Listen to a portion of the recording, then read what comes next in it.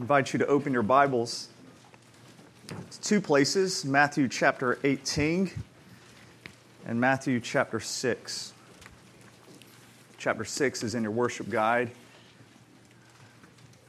Matthew chapter 18 and Matthew chapter 6. I'm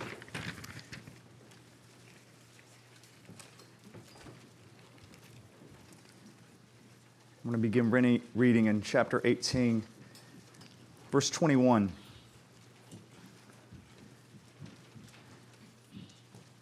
Your eyes have looked at a lot of things this week. You've read a lot of things. I say this often, but what we're reading now is different. We're reading God's Word, and through His Spirit, it has the power to penetrate deep within us and to change us, and deserves our attention, deserves our focus, and so let's give that. Matthew 18, verse 21. Then Peter came up and said to him, Lord, how often will my brother sin against me and I forgive him? As many as 7 times? Jesus said to him, I do not say to you 7 times, but 70 times 7. Therefore, the kingdom of heaven may be compared to a king who wished to settle accounts with his servants. When he began to settle, one was brought to him who owed him 10,000 talents. And since he could not pay, his master ordered him to be sold with his wife and all that he had, and payment to be made. So the servant fell on his knees, imploring him, Have patience with me, and I will pay you everything. And out of pity for him, the master of that servant released him and forgave him the debt. But when the same servant went out, he found one of his fellow servants who owed him 100 denarii. And seizing him, he began to choke him, saying, Pay what you owe. So his fellow servant fell down and pleaded with him, Have patience with me, and I will pay you. He refused and went and put him in prison until he should pay the debt.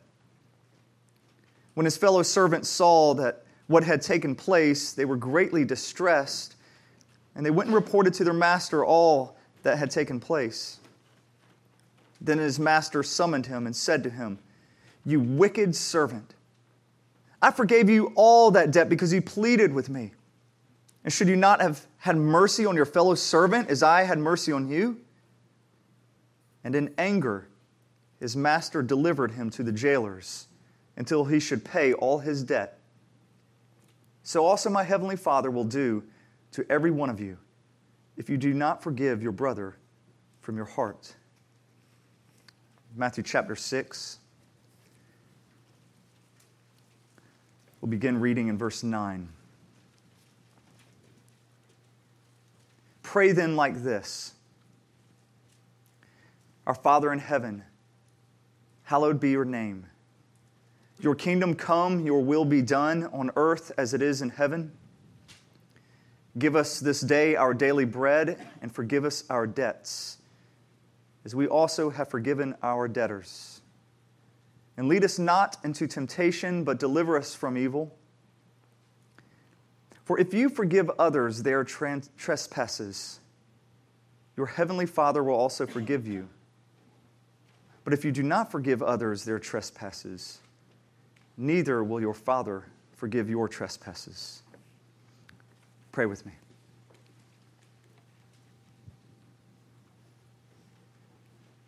Our Father, there's so much here in your word. And I pray in this moment it would be so much more than just words on a page. But Lord, that through your Spirit it would come alive and that we would hear Jesus speaking to us, changing us to become more like Him. We need to hear from you. Lord, I pray that my words would fall to the ground and blow away and not be remembered anymore. But Lord, may your words remain and may they change us. We pray this in the strong name of Jesus. Amen. One of my favorite stories from the Bible is the story of the paralytic man who was carried by his 4 friends to a home where Jesus was teaching. And when they couldn't get in the home, if you're familiar with the story, they actually climbed up on the roof and they they began digging through the roof. They actually did damage to this man's home, and they cleared a big enough hole that they could lower a man down. And I just love the whole scene. You could picture the scared paralytic man just kind of be swaying as he's being let down into this roof. You picture the people underneath with all this dust and debris falling down, and the homeowner just going crazy at what's happening in his home. And in this scene, that as the man is lowered down and is laid before Jesus, I'm sure there was this hush in the room. And Jesus looks at him, and his first words are this: "You are forgiven. I forgive you." Jesus goes straight to the heart. It's not that this person didn't have other needs. There were a lot of other needs this guy had. Primarily, you would think he wanted to walk. He didn't want to be paralyzed. And yet, Jesus looks at that need, and he says, that's not your greatest need. Your greatest need is the condition of your heart. You need to be forgiven. And Jesus would flesh this out in other places when he would say, if your hand causes you to sin, cut it off. It's better to go to heaven without a hand than to hell with both. If your eye causes you to sin, pluck it out. It's better to go to heaven blind than to go to hell with both eyes. So it's better to be maimed or blind and be forgiven than to have perfect health and yet go to hell. So being forgiven by God is the most important thing that we need. It's our most basic and our most pressing need. And so that's why Jesus teaches us to pray here, forgive us our debts. And by debts, he means transgressions, or he means sins. But Jesus doesn't just leave it there. He says, forgive us our debts as we forgive our debtors. He adds a little bit there that, I don't know about you, it just kind of makes you a little uncomfortable when he adds that one little line there. God's forgiveness of you is tied to your forgiveness of others. To me, that's kind of a terrifying thought. I mean, when you just read through this, I feel like this gigantic weight was just put on me. That my forgiveness of God, it certainly seems like it's somehow dependent on my forgiveness of others. And so I think, well, perhaps there's maybe a mistake. And this is certainly one of the most challenging lines that you can have in the Bible. But Jesus doesn't back down from this statement. As a matter of fact, of all that he has taught us to pray in the Lord's Prayer, this is the one statement he immediately fleshes out. Because he knows everybody's fearing like, is it really in there? Because it sounds like I'm going to lose my salvation tomorrow. If that's really true. And Jesus doesn't back down. He actually reinforces it right afterwards with verse 14 and 15. He says, for if you forgive others their trespasses, your heavenly Father will also forgive you. But if you do not forgive others their trespasses, neither will your Father forgive your trespasses. Jesus doesn't expand on the daily bread part or your kingdom come part, but he hits that again. It's like, make no mistake, this is true. So you can't wiggle around this. You've got to deal with it. Jesus throws it in front of you, and he asks you to deal with it. He says, if you don't forgive others, you'll not be forgiven. If you are not a forgiving person, if you're the type of person who holds on to a grudge, if you're the type of person who likes to give people payback if they've hurt you, then you are not forgiven. You're not a Christian. You're not a follower of Christ. We see this in the story that Jesus told in Matthew 18. When the person who did not forgive was literally handed over to his torturers because he wouldn't forgive. Now, I'm sure you're thinking, all right, I've got lots of little red flags just popping all up because it certainly sounds like we're doing something for our salvation. This sounds like some kind of works-based righteousness that, I have to do this for God and then God will do this for me. And it certainly kind of looks like that's what's going on, but let's take a closer look at both Jesus' words and his parable, because it really is centered on grace. And when you look at Matthew 18, the story is of a king, and he's settling his accounts. And so he's having these servants being brought to him, everybody who owes him money, and he's saying, all right, it's payday. Time to settle our debts. And so this servant comes forward and owes him 10,000 talents, which is an astounding number. It's really one of those numbers that's so big we really don't have a place in our brain that we could put it. In today's monetary, system, it would be about $300 billion to $1 trillion. So this servant owes about $300 billion to $1 trillion, which is obviously more money than anybody could possibly pay. And what we realize that anybody who could owe that amount of money isn't just a normal servant. This was a servant with a great amount of power. And so it's likely talking about a vassal king here. You've got the king, and then you have, in Rome, when they would go through and they would conquer other lands, they would set up a vassal king. And that king still governed their country, but he needed to make a profit, and he needed to send that money to Rome. And here you have Jesus picking up on this imagery, and he's saying, he's calling in the debt to these vassal kings, saying, I gave you power, and you blew it. And you owe an incomprehensible sum. Well, the servant comes before his boss and he's pleading. But notice he's not pleading for forgiveness. It doesn't even cross his mind. Could you just cancel, maybe just kind of look the other way, this $1 trillion debt, he's like, just give me a little more time. Just give me a little more time. He's delusional. Like more time you could get out of that. All he would do is probably double the debt. You're not going to get out of debt that's that great, but that's what he begs for. And so the only logical thing that the king could do would be to throw this person in prison, perhaps even execute. But he doesn't do this. Instead, he forgives him his debt. Meaning, this king here just lost $300 billion to $1 trillion, okay? He's never going to see it again, and he just forgave the debt. And so the servant left the king's presence, and he immediately goes to somebody who owed him money. I mean, you look at verse 28. And it says, but when the same servant went out, he found one of his fellow servants who owed him 100 denarii, and seizing him, he began to choke him, saying, pay me what you owe.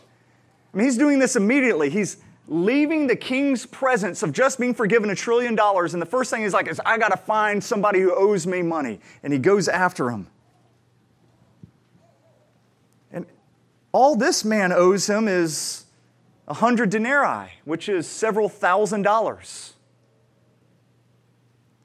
And yet he refuses to forgive, and he throws this man into prison. And when the king finds out about this, he summons him, he calls him a wicked servant, and he throws him to the torturers, or throws him into prison. And what you find here in this parable is Jesus teaches us the nature of forgiveness. He defines what forgiveness looks like to us. Being forgiven is, first off, being set free. It's when a prison sentence is hanging over you, but you've been liberated from that. You're set free. Being forgiven is having all of your debts removed. It's being given a clean slate. And you feel that at times. You know, when you've sinned against somebody and they say they've forgiven you, you feel like this weight has been lifted off you. You feel like this burden has lifted. You've been given this clean slate. That's forgiveness. Now, being forgiving or forgiving others is the exact opposite of this. To forgive another person means that you actually absorb or you take in the debt that they owe you. This past Christmas, my brother-in-law, he gave me a $25 gift certificate to Target. And it doesn't sound like really a big deal, but this was a pretty huge deal. I've celebrated about 20 Christmases with him, at least. And I've never gotten a gift. So 20 years, never gotten a gift, and all of a sudden I get a $25 gift certificate. And I hadn't got him anything because I thought we had an arrangement, that... And so afterwards, I just said, hey, I'm sorry I didn't get you a gift. I thought we had an arrangement. I wasn't expecting that. And he said, well, he goes, I'm just trying to pay you back. Like, what are you talking about? He goes, well, about, 15, 16 years ago, you let me borrow your drum set. I was like, yeah, I remember that. He goes, I don't know what happened to it. It's like... one of his friends, somebody just took it. And I knew that it was missing. And for 16 years, he's been harboring this guilt. And so he said, I was just hoping that maybe, like if I gave you a little something every Christmas, 25, 30 years, I could pay this off. And it was touching in a way, because he was racked with guilt. And I said, I forgive you of that. I forgive you. Yes, there's a debt you owe, and I wipe that slate clean. You don't owe me a thing. That's what forgiveness is. It's when somebody owes you a debt, and instead of making them pay, you just absorb the loss yourself. And forgiving somebody of a monetary amount is really easy.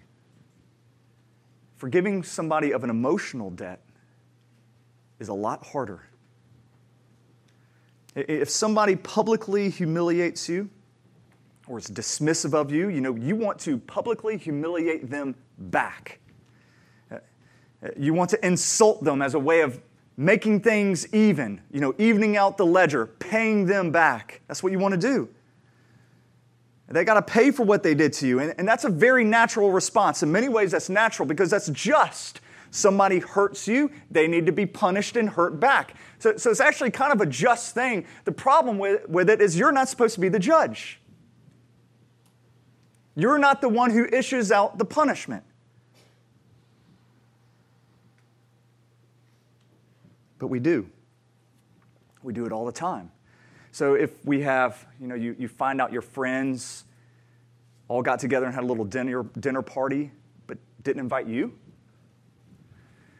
and you're hurt by it, not because you actually wanted to go, you're just hurt that they didn't include you. So what do you have to do? Well, you got to throw a dinner party and not invite them. It's just an easy little payback.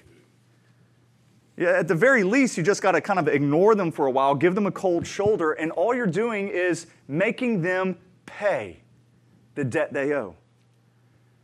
If you heard a coworker say something negative about you behind your back, what do? Well, you got to say something negative about them behind their back.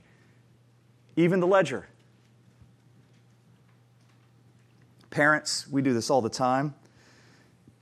Somebody says something critical about your parenting skills. And so you'd be like, so little Timmy, still not potty trained, huh?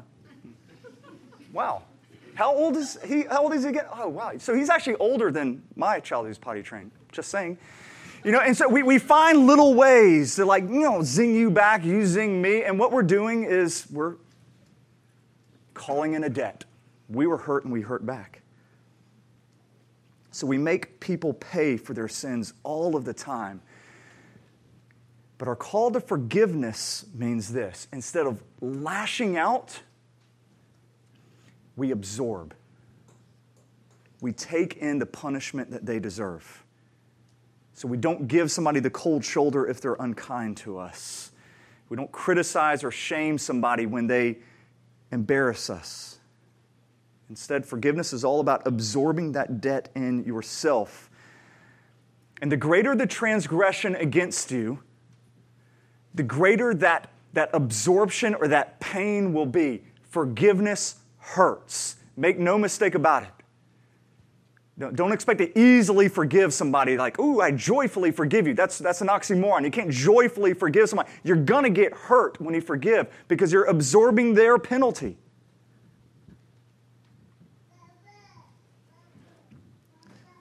But this is what Jesus is telling us to do. And can't you see how this demonstrates the gospel? I mean, in just such a tangible way, it demonstrates the gospel. The gospel's Jesus taking this incomprehensible debt that we owe him, and instead of calling it in and making us pay him, he absorbed the penalty. He took it.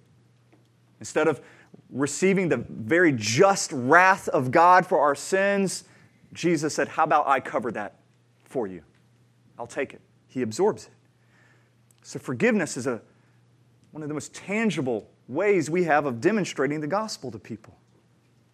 And what Jesus is telling us here is if we understand this, if we have received this gospel, then we will live out this gospel. We will be forgiving people. Forgiven people become forgiving people. When God really has changed you and you are forgiven, you will become a forgiving person. And if you cannot forgive, this demonstrates that you have never been forgiven by God. You have never received that.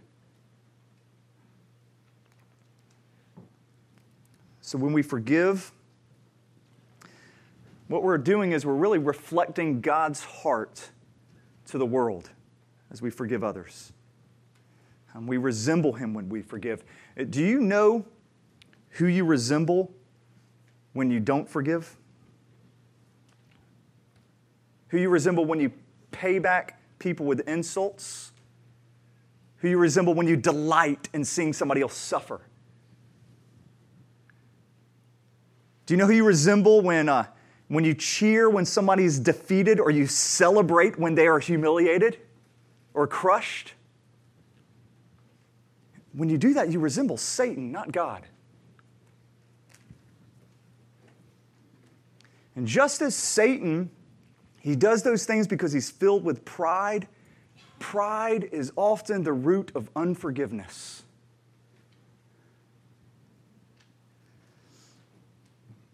Look back at Matthew chapter 18. Look at verse 26. So the servant fell on his knees, imploring him, have patience with me, and I will pay you back everything. And out of pity for him, the master of that servant released him and forgave him of the debt. So it was out of pity.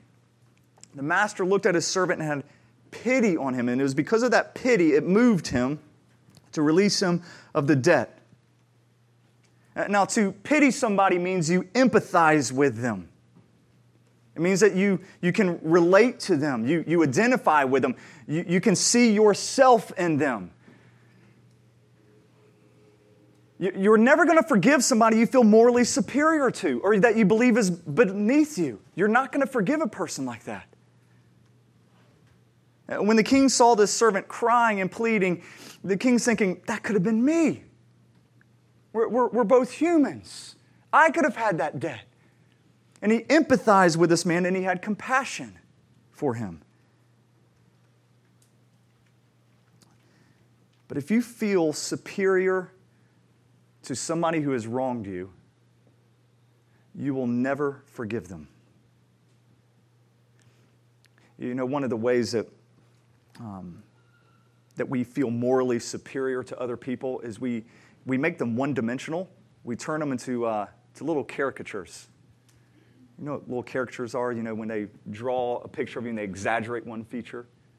You know, like me, I was about to say big biceps, but it'd be like, you know, I'd have a huge nose or something like that. They exaggerate a feature of you. It's a caricature. We do that to people all the time. that we refuse to forgive. We turn them into a caricature. For instance, if somebody criticizes us, we say, it's because you're mean-spirited. You're just a mean person. It's who you are. And somebody says, well, didn't you criticize somebody? And you say, well, I mean, that was a little different. I mean, I'm more of a realist. I was trying to help the person out. It's not because I'm mean. Somebody lies to you and he says, because you're a liar. That's all you are. You're a liar. And that's all you see the person as is a liar. You lie and you're like, well, it's complicated, you know. There was a lot of factors going into it. I didn't really want to hurt this person, and I knew you want to explain it. You don't want to do that to other people. You make them one-dimensional. That's what you are. A liar, a mean person. And so we turn them into these little caricatures in order to feel superior to them. That way we don't have to forgive them. I mean, you've all done this before. Somebody hurts you, you know, and maybe was saying something about you, and you walked by and you heard it. They were saying something behind your back and you heard it. And you're like, huh? And they go, oh, let me explain. And you're like, no, I don't want you to explain. You're just a mean person, or you're just this, you're whatever. You're like, I don't want to make you multidimensional. I just want to make you one-dimensional. This is what you are. Because if you just keep them as this is what you are, well, then you are so much below me, and I don't have to forgive you. We do this all the time. But if you believe the gospel, you can't do that because you understand all of us are in the same boat. All of us are fallen sinners. All of us are in debt way over our eyeballs, have an insurmountable debt that we owe. And there's no difference between me and the person who has hurt me. We both need grace. When the servant refused to forgive his fellow servant, he demonstrated he did not understand his own real need for mercy. He shows right there that the forgiveness that the king gave him really never hit his heart. Listen, when the forgiveness of our king penetrates our heart, we cannot help but become forgiving people. Because when the magnitude hits us of what exactly Jesus paid, when that hits us, it transforms us. And we can't help but forgive others of their debts.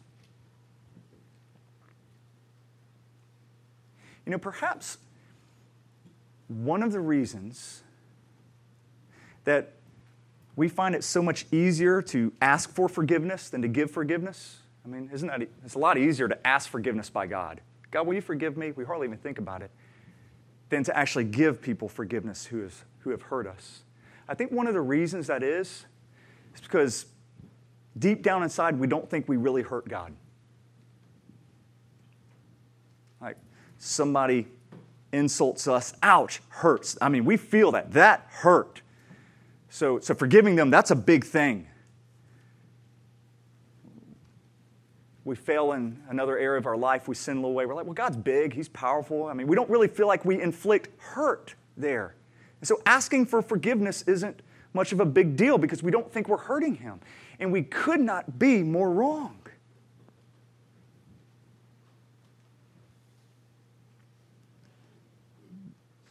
When we sin, the debt that Jesus had to pay was literally hell. And it's important to see this, that on the cross, Jesus went through hell for us. And I'm not talking metaphorically. No, Jesus went through hell for us on the cross. Literally went through hell. You know, the Bible uses all these different images to describe hell. And when you look at what Jesus endured on the cross, He went through every one of them. For instance, hell is described as being cast into the outer darkness. Do you remember what happened when Jesus hung on the cross? It said darkness covered the land. Total darkness covered. Hell is described as a place of heat and incredible thirst Remember, Jesus gave that parable in Luke chapter 16 of the rich man in hell, and the man was begging, could I just have one drop of water? Please. Jesus on the cross, one of the things he yelled was, I thirst. I thirst. Hell is described as a place of abandonment. And we see all of Jesus' friends fleeing from him. And then he suffers ultimate abandonment when his own Father forsakes him. And that's the very definition of hell right there, is when the Father turns his face away, when you are forsaken or abandoned by God. And Jesus is enduring that. I mean, we struggle because we struggle to forgive somebody because they didn't invite us over to dinner. Jesus was abandoned by his Father, who he's known for all of eternity. And so you could go through all the different images that the Bible used to describe hell, and you will see that on the cross, Jesus endures every one of these. You'll find every image except for one. Except for one. Because hell is also described as a place where there is gnashing of teeth. The gnashing of teeth. And that's a very graphic way of saying you're lashing out at others in bitterness. You're literally like spitting venom at people. You're gnashing your teeth in anger. And we don't see that on the cross. Actually, we see the exact opposite. As Jesus is hanging there and he is broken, he is humiliated, he is abandoned, he is forsaken by everybody he loved, out of the deepest possible hurt, he says, Father, forgive them. He doesn't gnash his teeth. He speaks words of forgiveness. I mean, from the heart of hell, Jesus forgave us. And what you're seeing here is when everything in his life has been stripped away, when he's been rubbed down to a nub, and this is just the very core of who he is, what you see is a God of forgiveness and a God of mercy. It's who he is. We see the very core of Jesus here. And if you see this, and you understand this, you can't help but be moved tremendously by his love and his mercy as being poured into our hearts, and also in all those pains and all those griefs that we've experienced at the hands of others, they just melt away. And what Jesus is saying is, if you can't forgive others, it means if you don't embrace forgiving others, it just means you don't even know my heart. You don't know me. Because I am a forgiving and I'm a merciful God at my very core. Even at the very heart of hell. When Jesus' Spirit is inside of us, we're able to take that love and we can share it with others in the ways that we love and the ways that we forgive. Pray with me. Jesus, may your gospel melt our hardened hearts. May the things that we are struggling to forgive seem trivial in this moment. Even the big things, the biggest things that we can imagine are nothing more than a few $1,000s compared to $1 trillion that we have been forgiven. Jesus, we have hurt you deeply, beyond what we can imagine. And you have taken on our debt. And as you were taking it on, you spoke words of forgiveness to us. Thank you. We bless you in this moment. For those who don't know you, Lord, may that truth, may your love for them right now be poured into their hearts. We pray this in the name of Jesus. Amen.